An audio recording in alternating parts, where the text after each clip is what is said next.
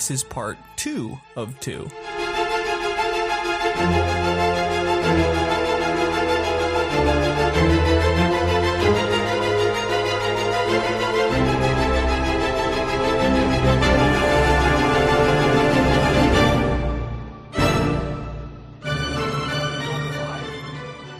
Oh, wait, no, is this number 5? My Brother's Keeper is number 6. Okay, good. Sorry. So we're moving on to number 5. Yes. Okay. So technically it's not in the top 5. Wow. Okay, I'm just calm down. Wow. take a fucking second. And I once again didn't write down the fucking give me a second. Okay, so my number 5 best episode of Tales from the Crypt is The Ventriloquist Dummy, Season 2, Episode 10. So you're going to Africa on safari, huh?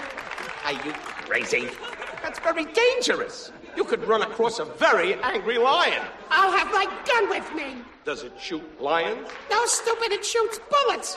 Lions are too big to load. How about a nice pop in the mouth? What are you kidding me? Directed by Richard Donner from Scrooge. He directed Lethal Weapon too, and The Goonies, and The Goonies, and The Omen, bunch of other shit. It was Timeline.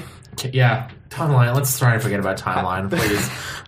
Written by Frank Darabont, starring Don Rickles and Bobcat Goldthwait. And let me tell you, there's never been a greater combo on screen, except for maybe the one we just mentioned before. But so to give a brief overview, Don Rickles plays this very famous vaudeville ventriloquist artist. He he has a puppet named Morty. They do back and forth at resort bars in the Catskills, that type of shit. And Bobcat Goldthwait, as a kid, saw his very last performance before there's this big mysterious fire and the guy stops performing. But Bobcat Goldthwait grows up and he wants to be a ventriloquist performer. So he goes and he finds old Don Rickles, who's basically a recluse now, and tries to get some tips from him. And he discovers that a bunch of stuff happens, but he discovers that the reason Don Rickles doesn't perform anymore is because the puppet Morty, and again, they love Tales from the Crypt. Whenever they have puppets, they love to play around with creepy puppets. There's not a ton of episodes with them, but there are some where they try to shove that stuff down your throat. And his ventriloquist puppet Morty is actually his deformed brother, who is attached to his hand, and it's just this big lump of skin and bone with a high pitched voice. And he just has a mask over him, and that's the puppet. And it ends with eventually Don Rickles cuts his brother Morty off him, and Bobcat Goldthwait starts going around with the deformed brother as the puppet, and then the deformed brother somehow just fucking he grabs himself onto his hand his somehow. Fingers are sticking out of him. Yeah. So it's a very, very good episode. Don Rickles gives a great performance. Bobcat Goldthwait. And I love it because Bobcat Goldthwait is playing a puppeteer. Bobcat Goldthwait, who already sounds like a fucking Muppet, is trying to give himself a silly voice and being a puppeteer, and it's just ridiculous. So so before Braden, where did you rank this one? 2. Number 2. Yeah, great. I thought it was 1 for a long time, and then this morning when I went back to My Brother's Keeper, I was like, these two are both great. These two are both my favorites. Okay, so talk about what you loved about it. I think I love just the monster. There's so many especially the ones that you've picked, that don't really have a monster. That's true. But this is really the one that did, from what I remember, right? It's the most kind of monster movie of them all. I guess it's not a ghost story, but you're also dealing with a brother. You're dealing with the kind brother, and the Jonathan Stark brother is Morty. He's the little Morty, fucking thing. Yeah, he's the one who's very lewd to women, and is assumed that did he actually kill the woman and then the fire was started? I think we never get a clear answer. I think that's the implication that he started the fire and killed the woman, because he says his brother Morty hates women and stuff, and his brother Morty also has a lot of contempt from Don Rickles. There's a whole rant he goes on that encourages Don Rickles to try and kill him, where he says I'm the talent, I wrote all the jokes, all these women are falling for my brother and I can't even do anything about it. Yeah, the struggle between Rickles and Goldthwait in his cabin, where they're fighting each other, is excellent.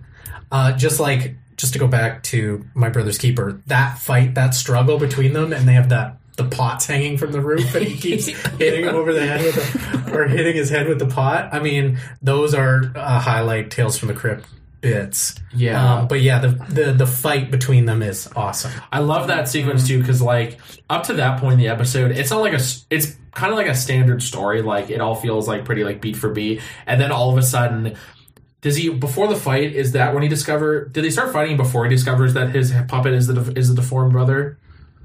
It's not as aggressive a fight, but there's like a bit of back and forth and it's getting tense. But he's on the ground. So if you recall, he takes out the case where the puppet is. And he's like, here, let me show you it's not real. You might be delusional. And then he's like, no, it's my brother. And so the second they start fighting / when the revelation happens that it's the deformed brother, the entire episode just completely gets thrown into chaos. It's a pretty standard horror story, more or less, until they start fighting / we have the revelation that the deformed brother is the puppet. And then the entire episode, everything is just thrown into chaos, and it becomes this huge mess of good, like, horror fun.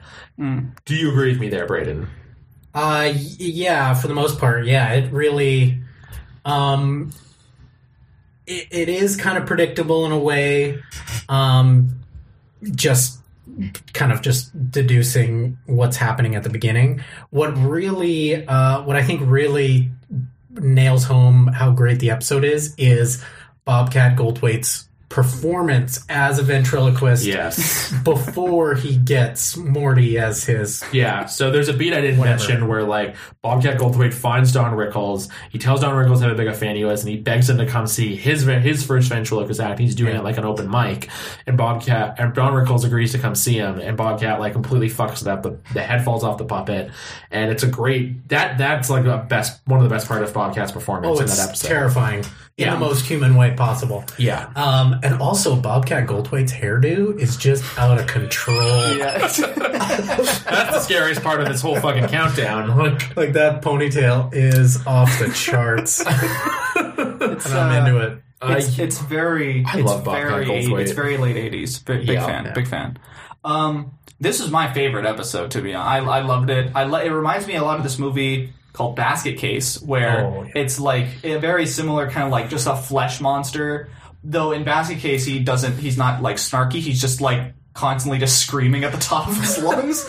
So it's not quite the same, but yeah. And I also it kind of gives me like John Carpenter vibes with having this kind of like little flesh monster kind of running around. Because it's weird because he cuts off basically like the hand of Don Rickles. He cuts him off himself, so you think like that would probably be what would kill this thing that's conjoined, but no, he cuts it off, and then he's like squiggling around on the floor and stuff. So it's like, what is the logic of this like organism that's like, I don't know, very weird. But I just love the way it looked. I love because this was also the first episode of Tales of the Crypt I ever watched. When I like downloaded it, I mean, legally watched all these episodes. Well, better watch yourself there, buddy. Like, you never know; they'll be after me. But when I watched the episodes, this was the first one I had ever watched, and it seemed benign. Like I still thought it was like a children's-esque thing. I was like, man, it's kind of racy with talking about these women kind of throwing themselves up. But how bad could it get? And then there's gore. There's like great special effects. Like Don Rickles gets his neck kind of torn out. They drop the F-bomb a lot. Yeah, a lot of swearing, a lot of as you said, like lewd comments. It is totally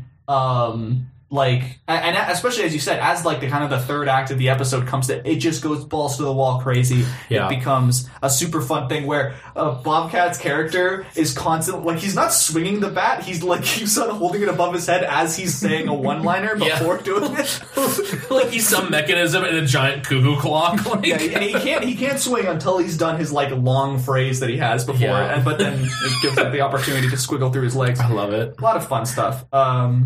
I like how you bring up Henenlotter's Basket Case, because I also think you can draw comparisons to his other, I guess, bigger film like Brain Damage.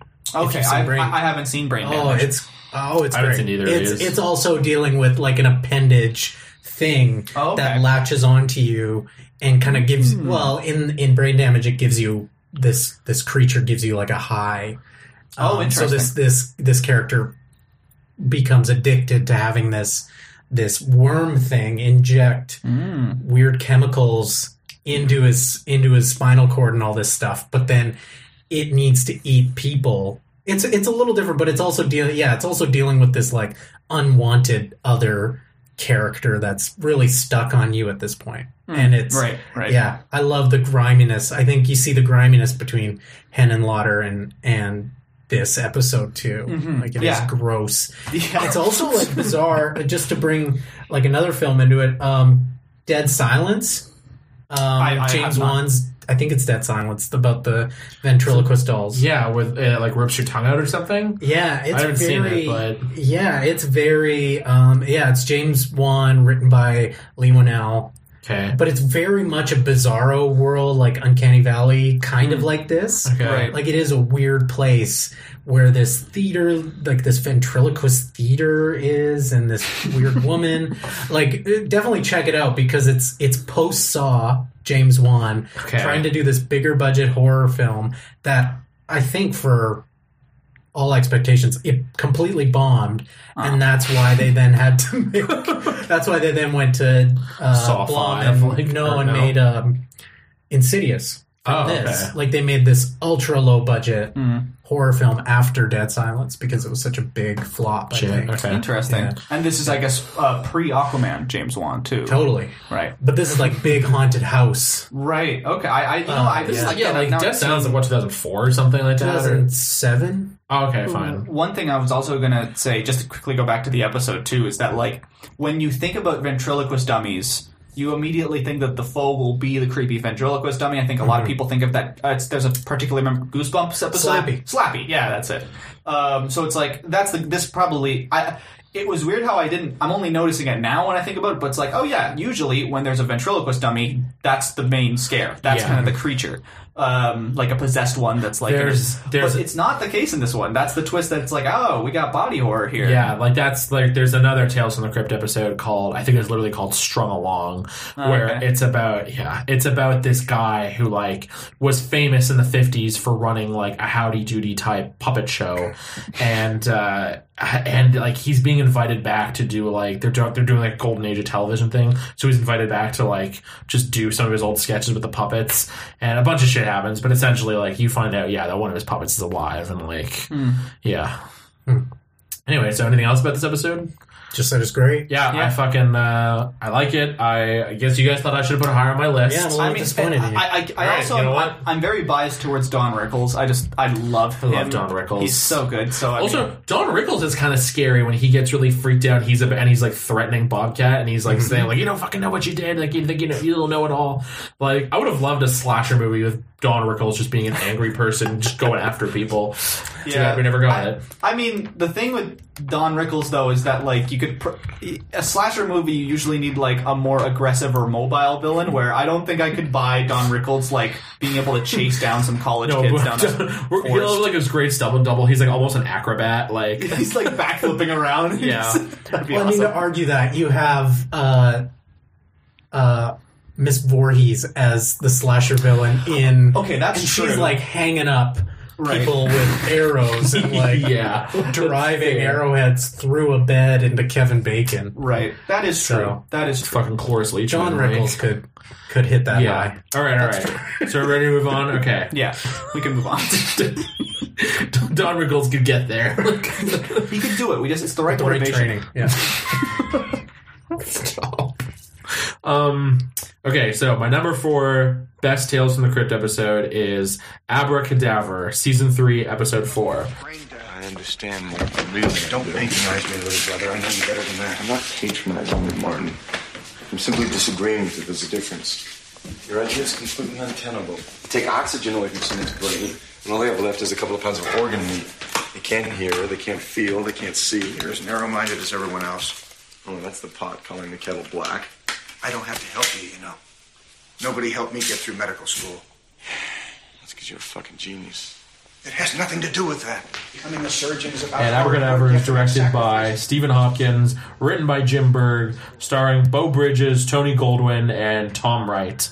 So, just to give a brief plot overview of Abracadaver, it's once again two brothers. Two brothers. Bo Bridges is the older brother, right? Yes. I think so. Bo Bridges is like this older brother who's like kind of a esteemed doctor. His younger brother, in the beginning, is in med school.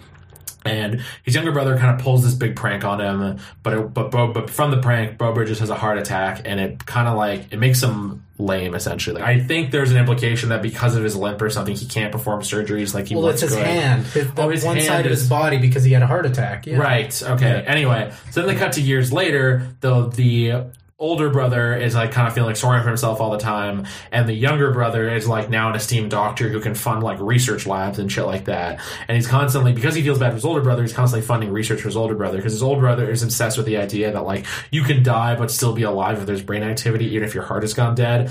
And he has come up with a drug that he injects in you, like he could kill you and then he injects you with a drug that'll keep your brain activity alive so you're still conscious and seeing everything but your body is limp and your heart's technically not beating. A drug that looks a lot like the same kind of ooze from Reanimator. Yeah, a little bit of a throwback and also to the TMNT ooze as well. Yeah. Anyway, so the older brother takes revenge on his younger brother by supposedly poisoning him, injecting him with this stuff, and he kind of like tortures his brother a little bit because his brother, there's this whole inner monologue where you see it from the brother's perspective. He's being dragged around the cadaver lab in the med school. He's hung up on a meat hook. They say he can't feel any of it though, but it's just torture being there and shit like that.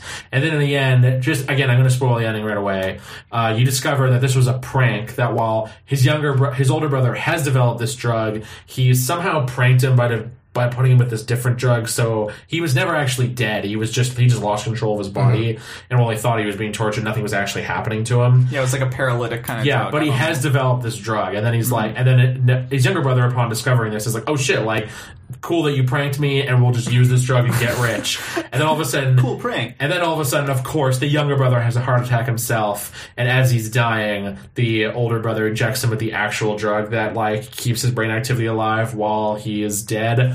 And then I love it because it ends with this thing where like there was one thing he was wrong about. Like they say like feeling is the first sense to go, it's the last, and he can feel everything as he's in the autopsy and his head's being cut open, and that's how it ends. Mm-hmm. So Brayden, where did you rank this? I'm curious. Number 6. Number 6. Damn, we've not really matched up on anything. Although we're a little off by 1, or no, by 2. Anyway. What did you like about this? It was all right. It was very Reanimator, like very much about brain death and the fluid, the cool fluid. It was all right. I love the perspective, like how we were in a forced perspective visually, and we were stuck in his head or in his eyes a lot of the time. It was, I don't know.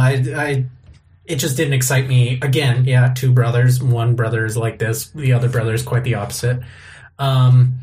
But what I enjoyed, I think, the most was just kind of this weird, like, high-tech shrine to voodoo and, like, Haitian folk medicine. Oh, yeah. And he, types in a bunch of numbers, and then this thing comes out, and there's a shrunken head. Yeah. It's like, are you just, like, distilling the essence of this cool shit down into a green goop? That was cool. Yeah. Yeah. I will note, maybe this lost points, but there was a weird boom in at the beginning of the episode. In one of the shots. It was also, there was like this weird bit about like the girlfriend being a cadaver, and that was because the prank is the beginning. The beginning of the prank is that like he's like, oh, look at this younger brother feeling up her stuff. I know. It's a little for those watching, those who are going to watch these episodes. The beginning of this episode is a little boob gazy and gross. Like I could honestly say you could even just fast forward through that scene, because all you need to know is that he pulls a prank where he makes the older brother think these cadavers will come alive, and it gives him a heart attack. Yeah, but I liked it because like. Only afterwards did I realized a lot of the Reanimator thing. Reanimator is not as fresh in my mind as it probably should be.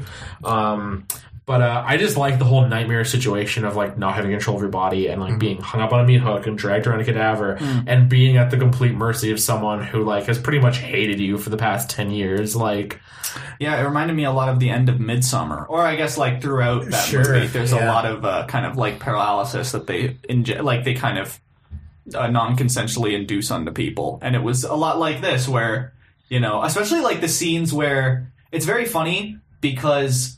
They keep on saying like, "Oh, you're gonna feel it. You're gonna feel it." So like when they put him on this meat hook and it's supposed to be fake, he's like, "Oh, I guess I don't feel it."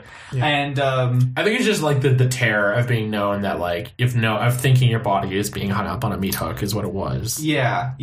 It's just weird though that just some details that if you think about it for a little bit, you're like, wait, how really? I don't know. I enjoyed the ride of this episode. I enjoyed I saw the twist coming in the end where like I guess the whole time I was wondering like, is this a prank? Is it not a prank? And then seeing coming that it was a prank, but then also being immediately the minute it's a prank is like, okay, like he's gonna have a heart attack. But like, yeah, and I just thought it was like a cool ending where like he's screaming as they are cutting him open in the actual autopsy lab. I really enjoyed this episode. I guess you guys didn't enjoy it as much. No, again, I think it came back to Dead Ringers again a little bit for me. Just two brothers in a medical environment. One thinking that he's more deserving than the other, and there's a vendetta between them. Doing this new kind of, and it's not gynecology in this, obviously, but I was wondering. I don't know. It was there were just some weird bits that again, like also the kind of the very tropey caricature Haitian Jamaican dude was a little. Although you do discover that the act he's putting on now. Yes, but it's also it's still that's what I was gonna say too. It's like them kind of like showing him later that it's an act, almost like doesn't make it worse. It just kind of like it's like okay, this is kind of part of like a weird. For the most part, there aren't any like when it comes to like depictions of race on Tales from the Crypt. First off, most of the show is pretty white, but for the most part, they're like. And this is coming from a white guy, so like if anyone like really disagrees with me or has seen the whole series and thinks that there was a really bad depiction of race in one particular episode, and like I can think of some where it's iffy, they kind of want to fine line sometimes, but I don't think there was anything ever blatantly like holy shit, it's the fucking crows from Dumbo kind of level, right? And just to give listeners some context, while the brother is under and thinks that like he's dead, but his brain activity is still there, there's an assistant doctor who works in the lab who like he wears dreadlocks. He smokes joints. He speaks with a strong Jamaican accent. And he's constantly like, and he's the one who like puts him up on a meat hook and kind of like tosses his body around willy nilly. So that's what we're talking about here. And then later at the end of the episode, you discover that was an act he was putting on. Sorry, yeah. Just what are you guys going? Huh? You knew this. What's also interesting is the fact that like his brother doesn't know any of his research assistants or anything like that. Like he just is just like, oh yes, this. They do establish that his brother never visits him and shit. Well, so like, on the other hand, the older brother never knew what his younger brother's girlfriend looked like. That's also true. He just thought it was some random cadaver. Yeah. All right. Anything else about this episode? I also just love. I know it's a stupid title, but I love the title Abracadaver. Yeah, I know there's a web series out there made in Alberta called Abracadavers. What? Really? Yeah. Well, again, I guess they're allowed to do that. Kidding. We'll allow it. Just kidding. All right. Okay, now we're getting on. We're in the top 3 guys. Okay. Okay. At this point, do you guys think you know what my number 1 is? And don't say it if you think you know. No, I don't know. I haven't been able to do process of elimination in my head yet. So. No, don't read the titles out loud that are left in the top 3. Let me just. Okay, so moving on. My I want to get it in front of me so I can actually like read off the director and writer. Okay, so my number 3 best Tales from the Crypt episode is The New Arrival, Season 4, Episode 7. It's 10:05 and time for Good Psychology with award-winning child psychologist Dr. Alan Getz, author of the best-selling The Art of Ignoring Your Child. Dr. Getz, our first caller is a mother from Glenbury. I want to know where to get my 3-year-old's hormones investigated. Every time I look at her, she's Oh, she's masturbating. Now listen to me. All children rub their genitals for the pleasure it gives them. Probably you do too, and there's nothing wrong with it. Ignore it, ignore it, ignore it. This is directed by Peter Medak and written by Ron Finley. It stars David Warner, Joan Severance, Zelda Rubinstein from Poltergeist, and Twiggy is in this for some reason. The famous model Twiggy. So to give a brief overview, what I like to, whenever I'm able to talk about this series that I want to talk about this episode, which is very rare, The New Arrival is kind of like if Frasier had a super dark episode. Really, no one finds it funny. Just Moss laughed at it earlier. No, okay. Just because you already said it to me. Sir, go on. Put a studio audience laughter under when I said that later. Okay, yeah. Anyway, so the main character is, I can't fucking remember his name, but the main character, played by David Warner, is this... he's a psychologist radio host, but he's specifically a child psychologist, and he's written a book, and his whole thing is like he likes his big catchphrase is snapping his fingers and saying like ignore it, ignore it, ignore it. Anyway, but he's British and he's shut up. He's a complete asshole, but his ratings are going down the tube on the radio show, and he finds out they're basically about to cancel him. So in this last-ditch effort to save his show, he gets this call from Zelda Rubinstein, who's called a few times about her really troubled kid. So he's like, you know what, like, we're going to, on the radio show, we're going to visit you tomorrow, and we're going to deal with your kid and figure out what's going on. And that's like his last-ditch attempt. So the plot involves him going to visit Zelda Rubinstein with two people who work on the show, who work at the radio station. This kind of a higher up producer that kind of controls the fate of the show. And so Joan Severance, the higher producer you just mentioned, and his assistant Twiggy. And poor Twiggy, all Twiggy wants to. I'm sorry, they have character names. I can't remember them. It sounds like a Pokemon's nickname. No one's named Twiggy. I know. Twiggy is like, she's just so nice to this radio host. All she wants to do is like support David. Anyway, so they start to walk around this house, and they basically discover that like Zelda Rubinstein herself is kind of crazy, and they're never able to see the kid in the same room as her, and the kid's always running around wearing a mask. And for anyone who knows Zelda Rubinstein, she's like the hamster voiced woman from Poltergeist. She's very short as well. So there's this kind of a dramatic question is like, does she actually have a kid, or is she just crazy and has multiple personalities and think there's a kid? And I'll leave it at that. We'll talk about the ending as we go. Actually, I'll just say the ending. You discover that there is a kid, but the kid's been dead for 40 years and is kind of like this deformed zombie. And there's a line I love that she says where it's like, it's love that's kept her alive, but it's also caused her so much pain. And he discovers that like they've kind of been luring child psychologists into the house and just keeping them there in these like cobwebby cocoons. Like they've kind of been killing them there, just letting them die there. And also, along the way, the two producers he's brought along with, and they wind up getting axed themselves. And it's creepy. There's a good atmosphere, and funnily enough, so where did you rank this, Braden? I ranked this. It would be 6. No, you just said the other one was 6. You just said Abracadabra was 6, didn't you? Sorry, I mixed it up. Abracadabra's 7. This is 6. Okay, so this is 6 for you? Yeah. So this is my number 3, like I said before. But before making this list, I looked up and I tried to look up other top 10 lists people have made for this series. This was a lot of people's number 1s. Interesting. I did enjoy it. David Warner is awesome. He is great. If either of you have seen In the Mouth of Madness? No, I have not. John Carpenter film. Ooh, okay. I will. Where it's him opposite, it's David Warner opposite Sam Neill. Sam Neill has already gone nuts and he's in an asylum.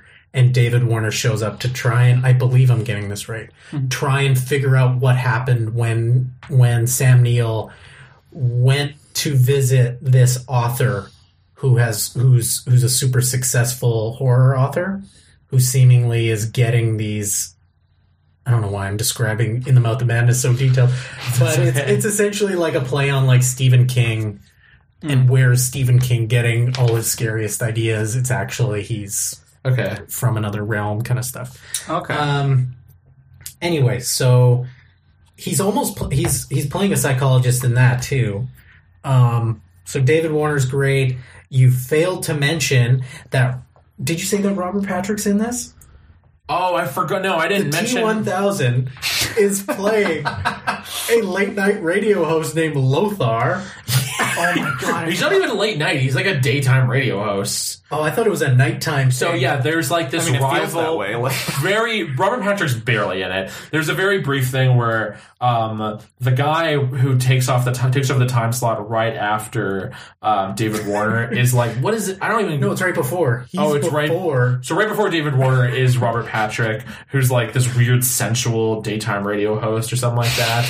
And in the end, they put on the radio, and after he's been like trapped in the house, they discover that like Robert Patrick has taken over his time slot. Yeah. And he's got this little 9 Inch Nails pin on and everything like that. It's a weird role for Robert Patrick. There's something about it, though. I gotta admit, I think I'd listen to that radio show. The only thing that, like, so I really enjoyed this series. I enjoy the atmosphere of the house. It feels creepy, there's also, like, a lot of oddity to it. Like, everything feels out of place. Like, it just... Yeah, it's a very upside down world. Everything feels out of place.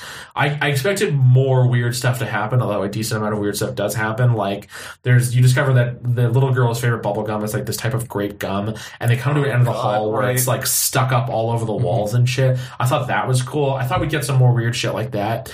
Another thing I thought they were gonna do, and then I kind of wish they had done, is I thought they were gonna start recording the show when they got there, and that this was gonna be them on the air dealing with this. Although that'd be very similar to another episode on this list. That's one of the points I want to make is that I guess at least 2 of your top 3 are about fading stars in media, which is interesting. Yes. Especially these older men who are not great to their fucking awful. Yeah. David Warner is somehow he's very much like a Frasier character, but somehow he's more of a dick than the character Frasier. Like, I think. I mean, a lot of it goes to show like. I would never, ever take advice from this child psychologist who's like, his main piece of advice is to ignore it and to like train yourself like freaking Pavlov's dog who's like, remember, just ignore it. It's like, what an awful philosophy. Like, it's like, oh yeah, just let your kid do it. Whatever it is. Ignore it. And isn't he also, he is really only, like the book he brings is written by a psychologist who's up in the attic. Yeah, correct. Yes. No. He brings his own book, but then they look and see what's his name, Spitzmacher or something. Yeah, they look at her library and they see like she has every book by all these like revered child psychologists, and he takes one out and then she insults him and he's like. Yeah, but then he discovered that child psychologist is up in her attic dead. Well, it's because but he did mention a theory, I think, from that child psychologist before they're looking at that library. Like he's like, oh, I don't think he does. I think he only mentions he does. No, I think he does. And then she's like, no, I know about Spitzmacher. Like she's like, and he's just like, no, you don't. But then they see later that he does.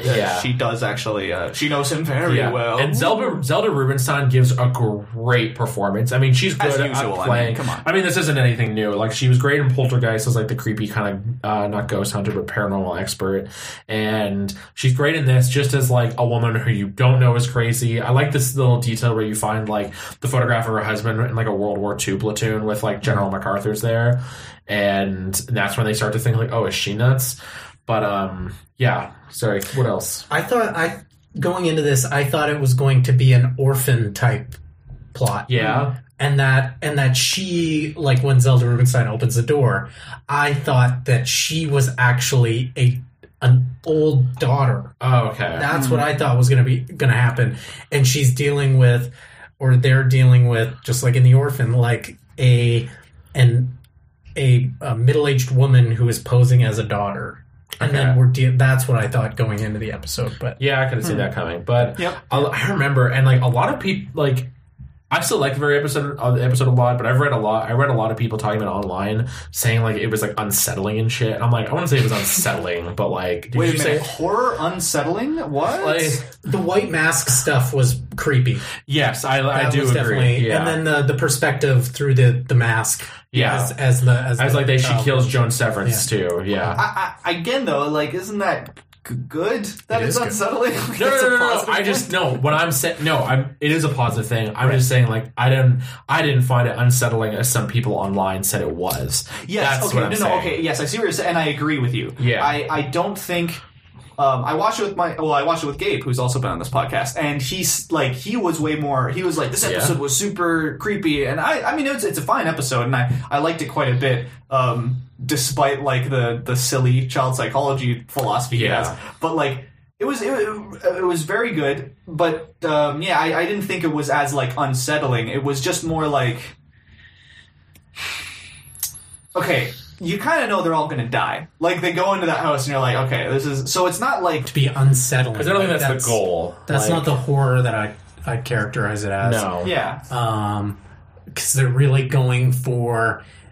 They're all funny, really, for the most part. Yeah. So they're really setting up and paying off scares and jokes quite quickly. Yeah, they just want this to be a super memorable half hour for you, and and they do that via what you said, scares and jokes, like it's a mile a minute. Like, do we get an explanation as to how this zombie child has been existing? No, they just said she she died 40 years ago, but stuck around, and I kind of like that. There's no explanation. I don't think we needed a big. Well, actually, there was a mention of she's been waiting for her father to come home from the war. Oh. So there's a bit of an allusion to like the daughter still existing or still maybe loving her father and waiting for her father to come home so she can't die. Okay. And since the father never comes home, neither that's fair. Leave. That's not like that's like I could see that being the reason. They don't push that a lot, but it's pretty you're saying.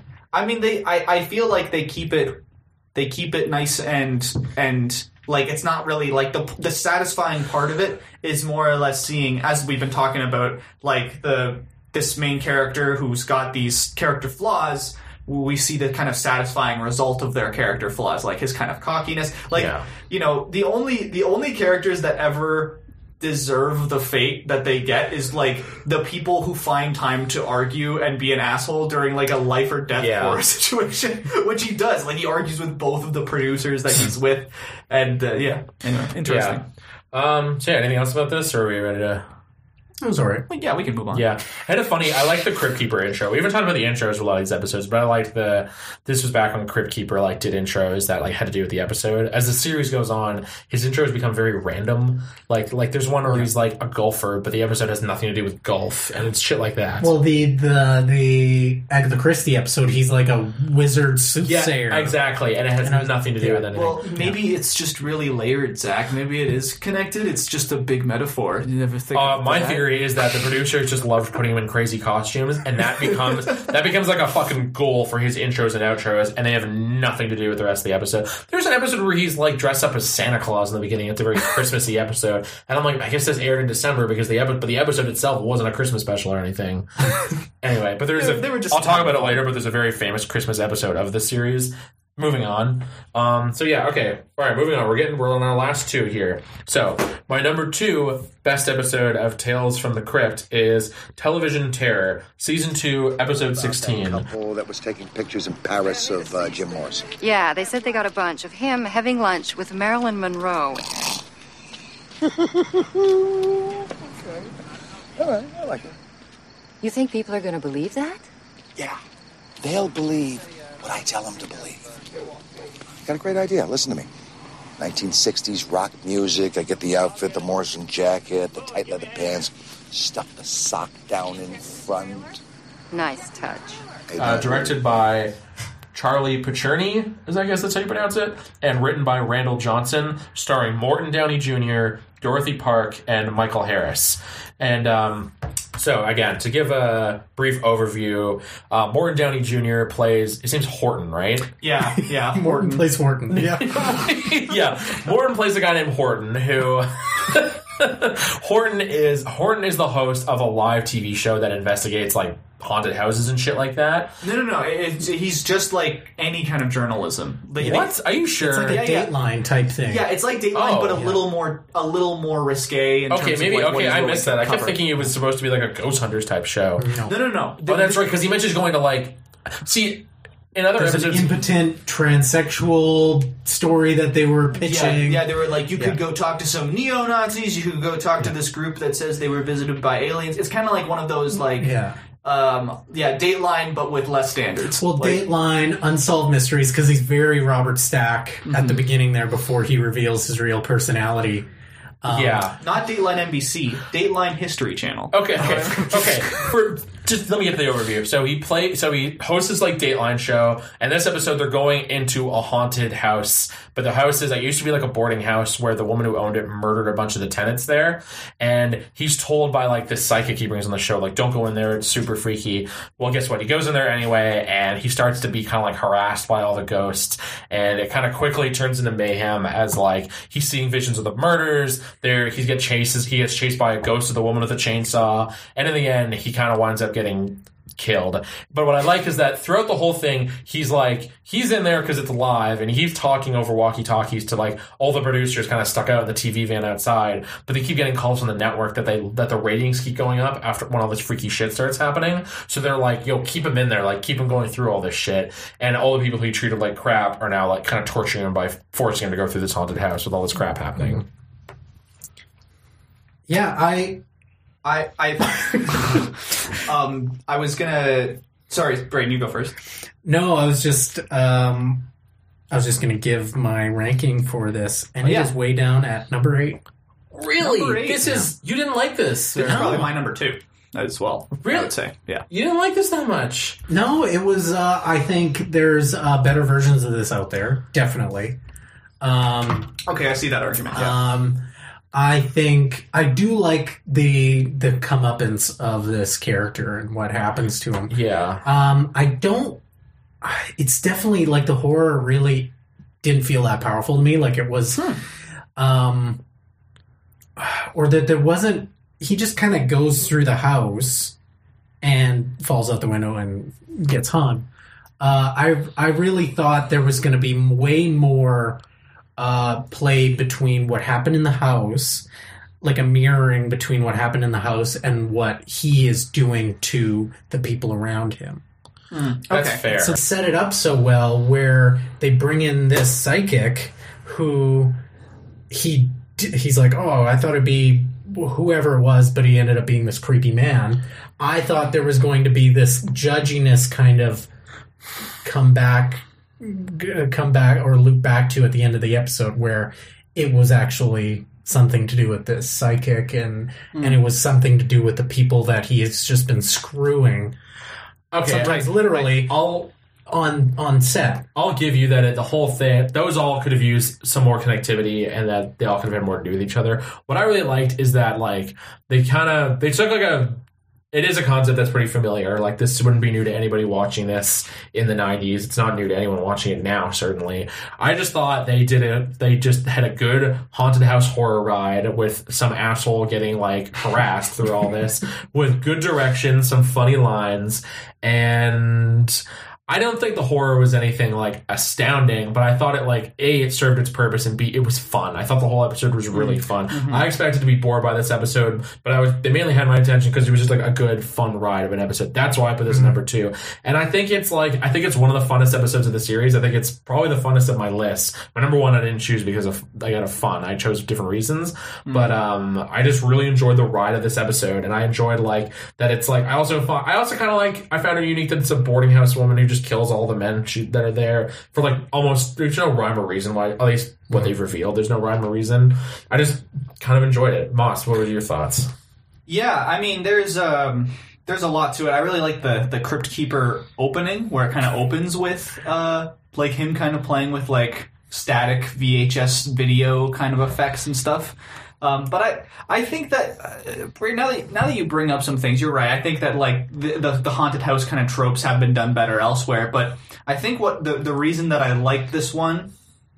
Okay, actually, before I say that though, what you brought up in terms of like what you thought was going to happen, I also now was thinking like when I was watching it, I was thinking that he was going to like experience all of the different deaths in the house because they were kind of playing it up where you kind of it's a smash cut right, or not smash cut, I don't even know. It's just a direct cut right to the past, like this kind of quick, almost, I don't think there's any even audio to it. It's just like it cuts to them in the bathtub or something, and Horton starts seeing them.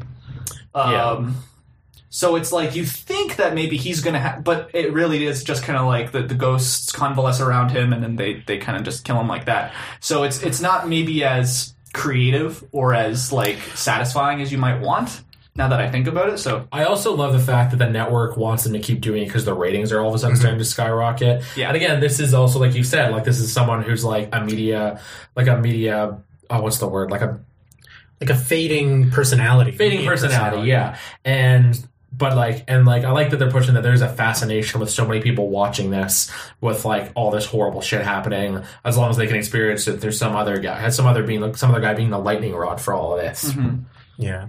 As usual, the villain is capitalism. It's always for the ratings. It's always kidding, but also not. That like the producers constantly egging him on to just keep going with it, and like Horton initially is like, well, fine, like this is what I want. But I think maybe when his camera guy is murdered, that's probably when he probably would want to get out of there. But it's interesting. But like Braden also mentioned, again, these tropes have been done before. Like the whole producers being like, no, the ratings are so good, keep going. And then that's just what leads to the death of the person. But yeah, I still think it's really solid, though. Like, I still think, especially the shots when they're just investigating the house and you just see, like, a vacant door start to open and you don't know what's going on. I think that was some pretty compelling horror imagery. But yeah, now that Braden broke it down, though... okay, fuck off. There's good parts to it, too. Like, I mean, it's not my second spot, Do you think, like, if, like, let's say you had been, like, a regular, like, watcher of this show in the 90s, do you think you would have remembered this as a good episode? Probably, thinking about it, probably not. Honestly, I did, I enjoyed the Horton character, and there was some fun stuff that he's talking about how people will believe what I tell them to believe.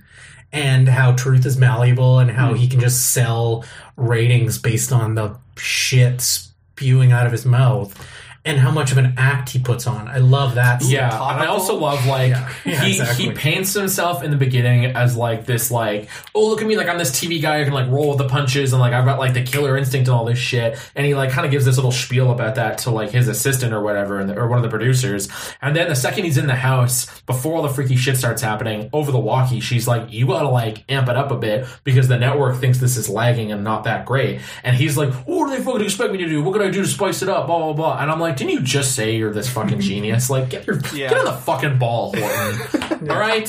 That's why I loved like the one producer whose only role is there just to hate him. I know. Like, and I don't even think they have any on screen. Like, they don't exchange any dialogue with each other in the same room in that episode at all. But he just keeps insulting him. They just see like the shot of the rats on the kitchen table. He's like, look, it's his family. Like he's like instantly just roasting him like behind the scenes. Yeah. Oh, fuck. Yeah, I would reference there's a Korean film called, I'm gonna butcher the name, but Gonjim Haunted Asylum, that is pretty much this, but a team of ghost hunters, and then they bring in like newcomers each, I guess, stream that they do, go to one of the most haunted places on Earth that they say is this haunted asylum.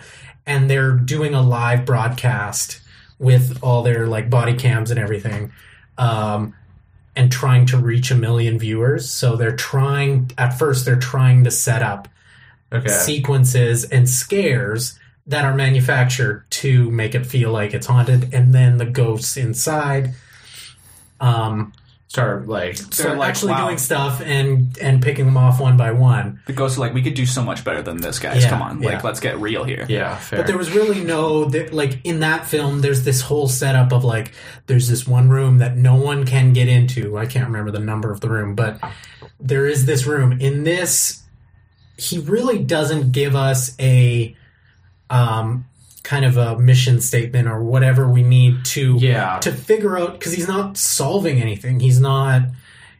All he wants to do is like, we're gonna see ghosts in here. Yeah, just kind of general investigation. Kind of like, we're gonna figure out what's going on, but he doesn't even care about that. Okay, fine. Yeah. All right, I see where you're all coming from. Fine. Sorry, I didn't mean to sound like that. Like, I think like that's interesting. I guess now, thinking about your horror taste, I shouldn't be surprised you didn't like this episode as much. But I love haunted houses. Yeah. And that's that, yeah. Okay, anyway, I'm going to stick by that. I still think this is my number 2. This is still one of my favorite episodes of the series I saw. Ready to go now, guys? We're going to go with my number 1. All right, here we go. Before I mention my number 1, I do want to mention just a few one honorable mention episode. For anyone who's familiar with the series, you're going to notice that this one episode is not on my list. I think it's called All Through the House, and it's this very famous Christmas episode of Tales from the Crypt. Do you know what I'm talking about, Braden? Is this... It's the Robert Zemeckis episode. Oh, okay. I was going to say it was a Spielberg No, episode. So this is a Robert... Spielberg never directed an episode. No, I for some reason, I think, or I thought that he directs the Christmas episode, but it's Zemeckis. So it's Zemeckis and Spielberg. There's a lot of overlap. This episode is also... This story was in the original 1970s Tales from the Crypt movie, and they remade it for the series. It's actually the second episode of the whole series, if you can believe it. Yeah. And it's very good. Okay, first, I'm not going to go into what the plot is. It's a very good episode. It's very Christmassy. It's very horror-like. I didn't include it on this episode because I was thinking this is more of a Halloween episode. I was looking for more of the stuff you can watch around Halloween, and that episode feels more like a Christmas special. So while I think it's a very good episode, I'd probably include it on I was actually thinking of us doing a countdown for Christmas specials on the podcast at one point, so I might put it on that list.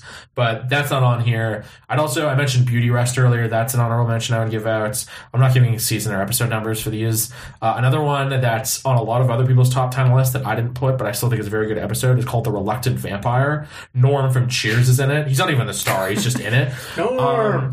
Yeah. Did I get the you got the reference cool. right. Okay. So Reluctant Vampire is probably absolute cheesiest, corniest episode of Tales from the Crypt, and while I enjoyed it, I just didn't like it as much as others. And I still think it's a good episode, that's why it's an honorable mention. Check it out if you like. It's called Is it like about a vegetarian vampire or something? Kind of. Okay. Yeah. But they go to some interesting places with it. He's not exactly that. Okay. No, I'm willing to trust Tales of the Crypt now. Otherwise, before this point, if you told me it's just a bunch of cheesy or twists on cheesy horror plots, I would not care. But I like everything I've seen so far. I'm going to leave it at that. I'm not going to go into the Reluctant Vampire a lot, but it almost reads like a Sunday newspaper comic, the whole story. Anyway, so my number one favorite / best episode of Tales from the Crypt is Mute Witness to Murder, Season 2, Episode 15. She's still having some difficulty speaking. Is it shock or some kind of stroke? Your wife has suffered a harrowing ordeal. She's tired. She's fragile. Give her time. But what happened? What should I do? You should go home and try to get some sleep. Just can't leave her here. Mr. Hastings, I assure you she's safe here with me. In the morning, I'll run some tests, and then we'll have a clearer idea of what is disturbing her. Call me tomorrow, but please go now. Let her rest until tomorrow. This is Trask in room 19. Mr. Hastings is leaving now. Please show him out. And so that was directed by Jim Simpson, written by Nancy Doyne, starring Patricia Clarkson, Richard Thomas, and Reed Birney. So to give you a brief overview of the plot, Patricia Clarkson and Reed Birney are they're a married couple. They've been married for like 5 or 10 years at this point, something like that. And it opens with them holding an anniversary party, and it's a costume party, which I thought was cool, as an anniversary party idea. Anyway, at the end of the anniversary, they go out on their balcony, and the husband is like, I have a gift for you. I'm going to go get it. And she waits for him. And while looking across her balcony, rear window style, she sees another apartment, and she witnesses this guy murder his wife. And she's so disturbed and astounded by witnessing the murder that she goes mute. She all of a sudden can't speak at all. All she can get out is these very strained cries, but she can't actually form any words or anything like that. And so the husband comes back, finds her all disturbed, doesn't know what's happened. He's like, I'm going to call a doctor. And this doctor comes in who lives nearby. And who is it? And the doctor is the husband she just witnessed murder his wife. The doctor is played by Richard Thomas, does a great fucking job as a creepy villain. He quickly realizes that she's witnessed him kill his wife, so he takes her, locks her up in this private insane asylum that he doesn't own, but he's on the board of directors and he kind of controls it. And the rest of the episode is him keeping her there, not telling the husband what's going on. Eventually, to just get to the ending, the husband figures out what's happened, but the doctor kills him. And there's this big climax where the doctor keeps taking has a heart condition. He keeps having to take pills. And at one point he's in the rubber room with her, and he doesn't have his pills, and she just kind of watches him die and just leaves it at that. And then she reveals that she could speak for part of it. And then it just ends there. So where did you rank? I feel like this is your number 10. This is my number 10. Yeah. So this is your least favorite of them all, isn't it? Yeah. Wow. Ironically enough. Okay. So I want to talk about what I liked about this episode. This is very personal taste for me in the sense that, I thought this was when it comes to the approach that this show takes to thrillers and stuff like that, I think this was the most creative I've seen from the show. The whole premise to me was almost Hitchcockian. I think if you expanded the plot a bit, you could easily make a feature out of this. Like if you had, like, there's a little bit in the middle where it starts to lag just a tiny bit, and I think what you could do in a feature is I thought the husband was going to start investigating and figure it out on his own. Instead, how he figures it out is that they kind of have this like brief charades thing where he's visiting her in the hospital. But what I also loved is that this whole thing felt like a nightmare. Like you could easily imagine, I could easily imagine like dreaming that like basically you can't scream when you can't scream when something horrible has happened. Somebody who has all this power over you is like basically has rendered you to nothing essentially. And you're trapped in this horrible mental hospital. Again, the much like the courtroom and Let the Punishment Fit the Crime, this mental hospital felt like something out of a Tim Burton movie. It's weird. It was out of this world. Even the nurse in like the big hallways in this big rubber room and her trapped in a straitjacket. Then the needle, the big, huge hypodermic needles they keep injecting her. Yeah, it was very 50s, One Flew Over the Cuckoo's Nest, haunted house type of style. I love the Hitchcockian feel of it. I love the nightmare of it. The performances are great. Patricia Clarkson does a great job as the wife, both when she's speaking and when she's like trapped and all these horrified facial expressions. Richard Thomas plays a great, domineering, like psychotic villain. Like the way he's like, he is, no matter where he is, he's always looming over someone, and he has a very looming personality, and like how the light hits his face and everything. I just loved all of that, and that's why this is my number one.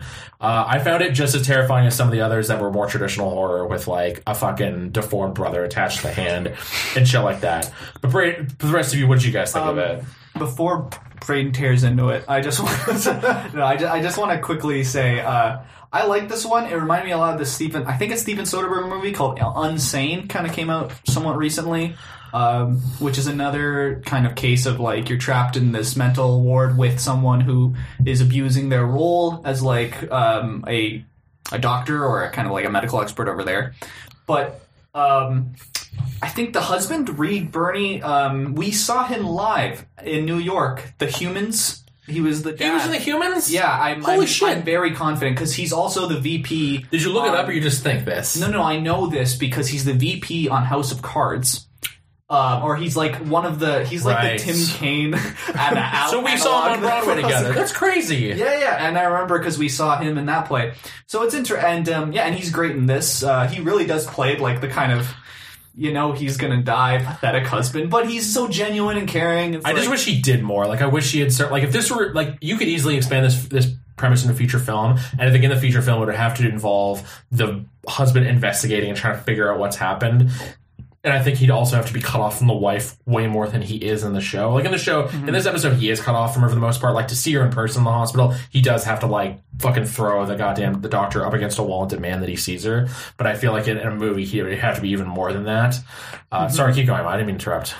No, I agree. I think that you could expand a lot on the concept of, and I feel like if you watch the movie Unsane that was recently made, and I'm sure that there's so many other films that are like this too.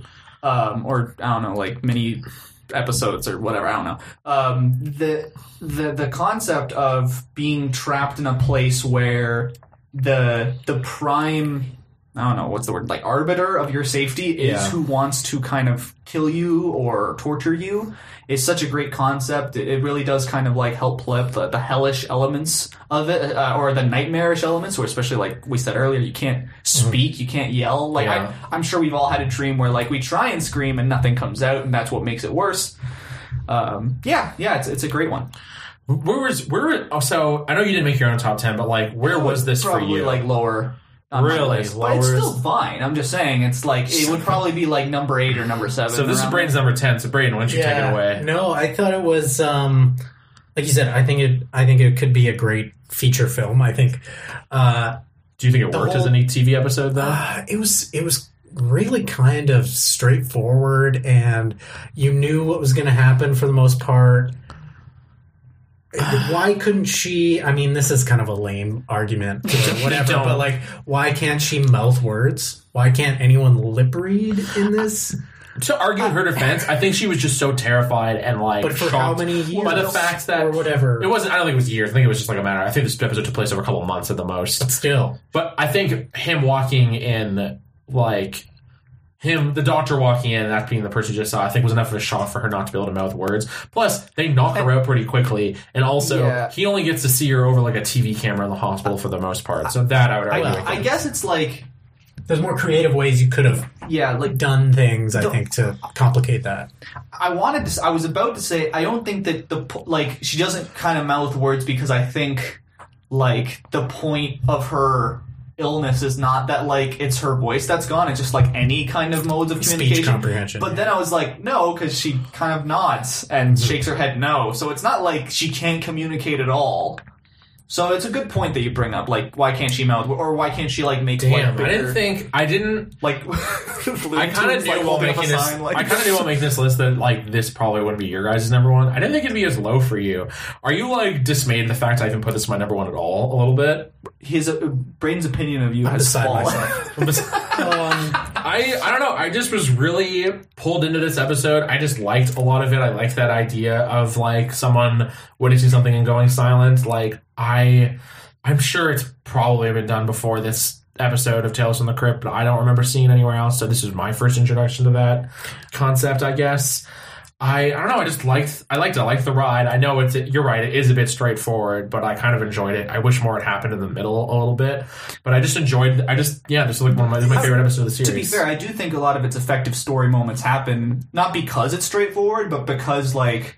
It's not trying to be so dynamic with the story that leading you like who knows what's next. It's like it just isn't. And maybe I'm imagining this, but isn't there a line where he says, "You don't have to. I'm not going to do anything to you. I'm not going to like." He says he's not going to violate her. Is what they say. So it's like So now we know we have a barrier. I think it was literally just him saying that he's not going to sexually assault her. That's not him saying he was going to do anything. Like he was going to teach her. Well, I know, but now we have now a defined border of what is okay and what isn't okay. But then later, after he kills the husband, he's like, "I'm going to kill you. Like we're going to do a surgery, and I'm going to botch it, and you're going to die." Or like, I think he mentions a lobotomy too. But I think I think Abracadavers is a better version of this episode in a way.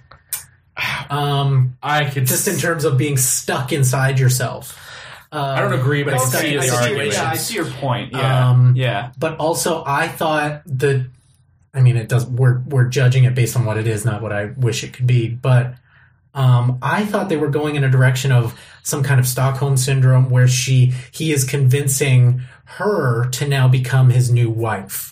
That since he had murdered his first wife, she had witnessed it. She is next in line to be this new evil doctor's wife or partner or whatever, and that she's going to come to a point where she has to choose between the old wife and this new doctor.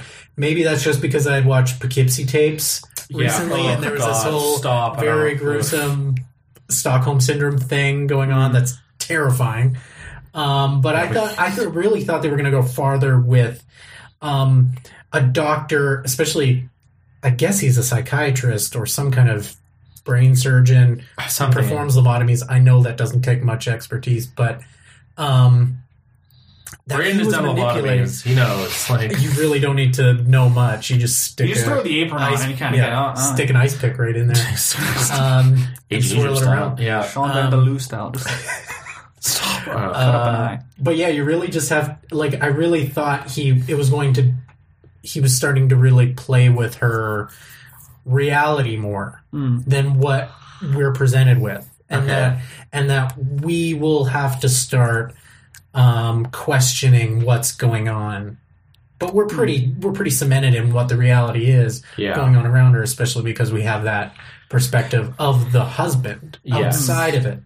If we were stuck in the room with her and we weren't really sure what was going on outside of those walls, I think it would have been a lot scarier and a lot more dangerous. That's one of the good parts about the movie Unsane that I think that does well, like kind of running with this concept of feeling like unsafe in a place that's supposedly trying to I don't know, like put you back into society. Like it's supposed to be like a cushiony place for you to fall. Yeah. Right? Like the asylum is ideally supposed to fix you, and yet it seems to be this vortex of mental pain for people, right? Yeah. So, all right, yeah, that's fair. I can see your point. I'm still going to stick with my guns and say this is still my number one, and I'm not swaying on that. It is a great episode. I remember when I was first making this, I was bouncing between this being my number one and something like New Arrival or Television Terror. Actually, I think it was between this and New Arrival, but Television Terror was never going to be my number one. But yeah, this is I think what you're saying would have made the episode better. I think maybe if they had if you'd been stuck in the hospital with her the whole time after she goes in, that might have added more to it.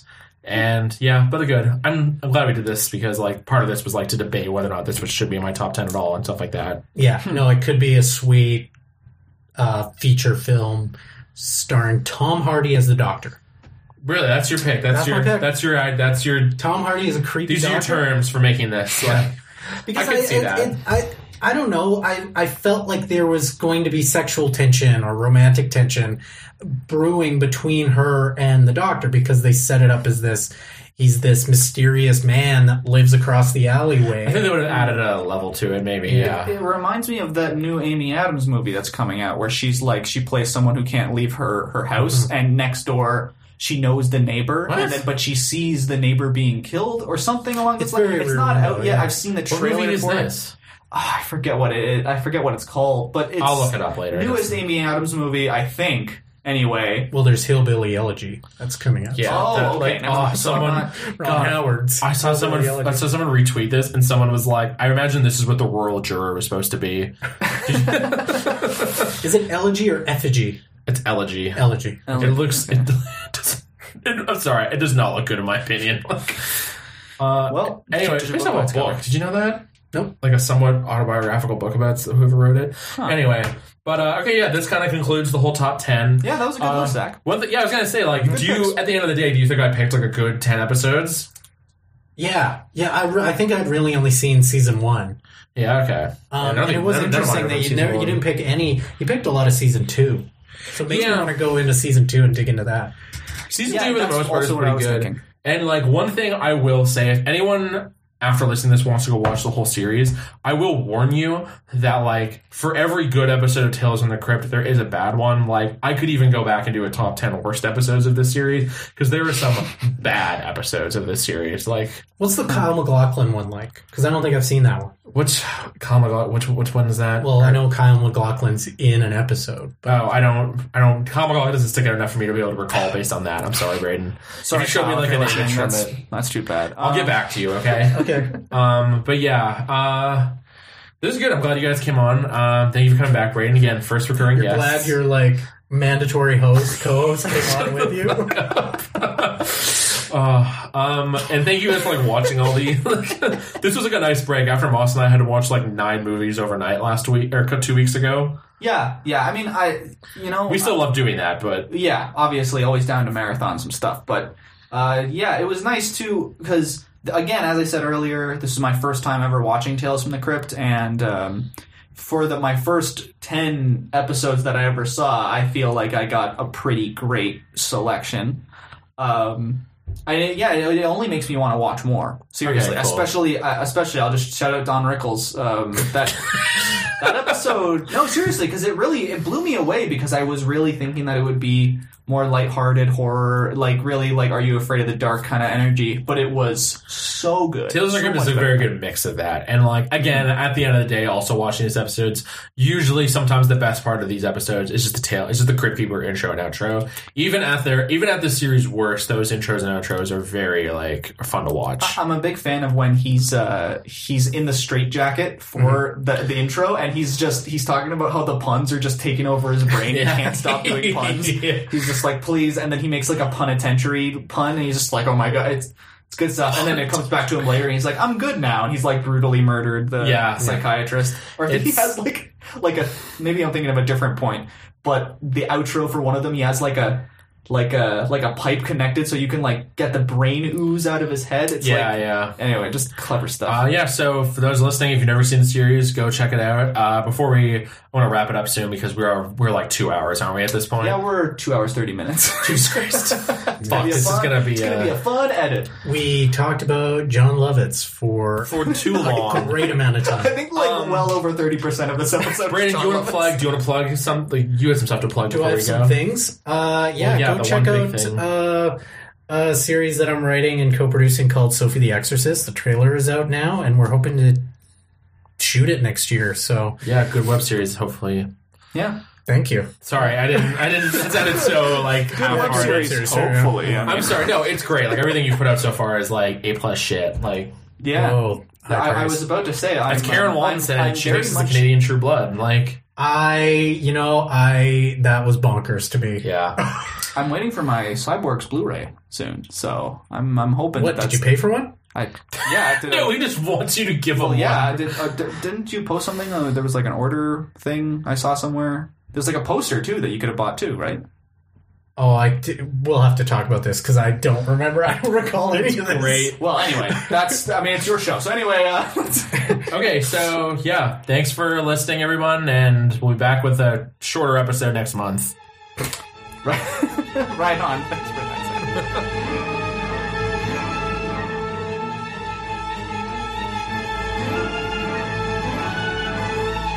I Went to Film School is recorded in Toronto, Canada, and produced by Zach Gladstone and Anthony Moss.